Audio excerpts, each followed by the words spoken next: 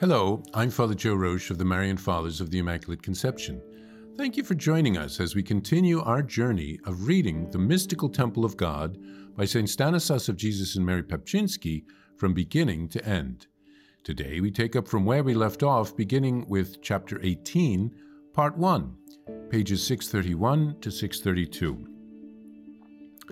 Chapter 18, The Bell of the Mystical Temple, Part 1. What other thing is this except a good name? When a statesman, Saavedra, wished to portray it, he drew a bell with the epigram, "It is recognized by its stroke." The striking indicates whether the bell is whole or cracked.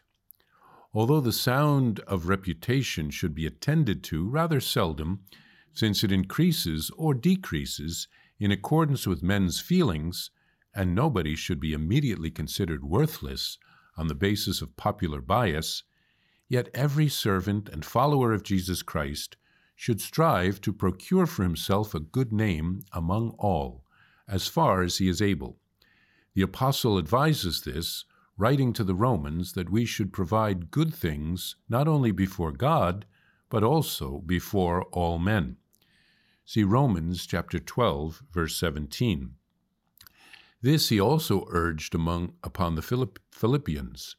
Whatever is true, whatever is honorable, whatever is just, whatever is pure, whatever is lovely, whatever is gracious, if there is any excellence, and if there is anything worthy of praise, think about these things. That's Philippians chapter 4, verse 8. That chosen instrument wanted us all to be instruments of glory. So, with God, as with men, he wanted us all to be the good fragrance of Christ, not degenerate shoots of the vine, not members of the head in disagreement. Finally, he wished that everywhere we should be renowned for the way we live, and holy in our conduct, and that none should be found among us whose disrepute would not maliciously be spread. This idea agrees with that saying, which is indeed common, but not to be rejected, "If you lose everything, remember to preserve your good name." This, however, is not to be interpreted as meaning that even if we sin disgustingly and often, we should nevertheless boast that we are close to the apostles in holiness, but rather that it is more fitting that we suffer the loss of our property and life than leave to posterity the examples of a bad name. Neither can I be pleased by that well-known saying, "If not chastely, then cautiously." I am pleased more by the saying, "both chastely and cautiously." Who would not approve that saying of the sage? "A good name is better," he says, "than great riches, and good favor is above silver and gold." That's from Proverbs chapter 22, verse 1. A good name, says the same, is better than good ointment. Ecclesiastes chapter 7, verse 1. Therefore, Christian, follow the same man's advice, and take care of a good name, for this shall continue with you more than 1,000 treasures precious and great. Sirach 41:12.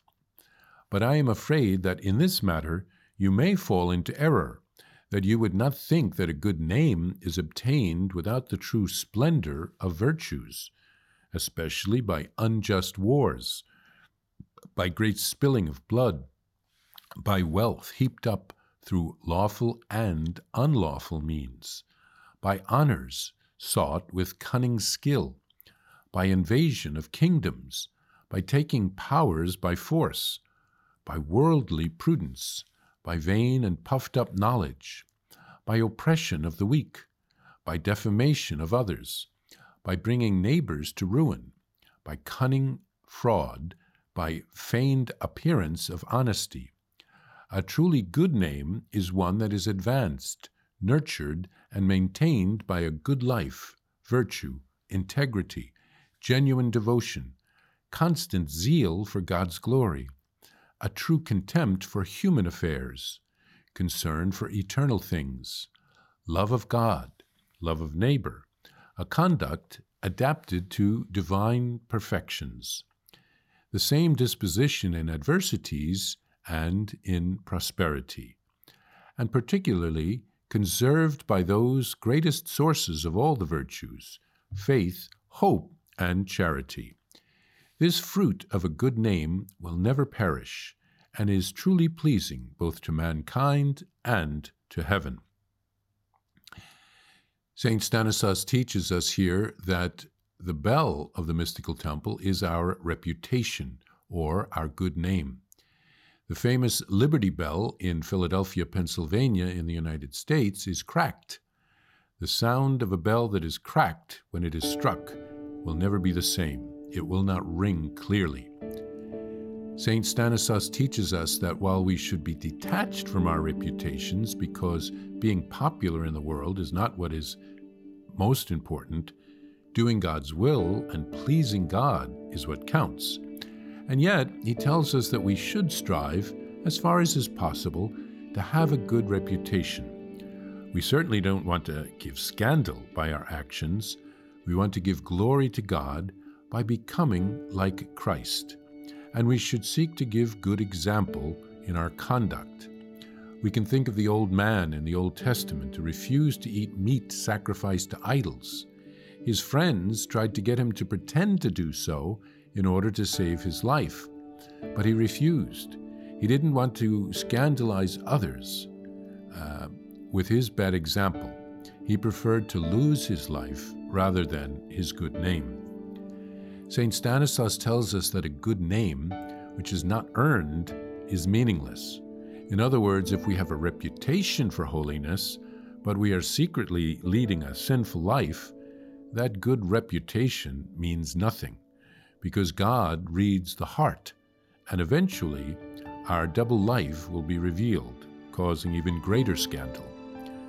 We are called to live with integrity, transparently, authentically. Our good deeds will go with us to heaven.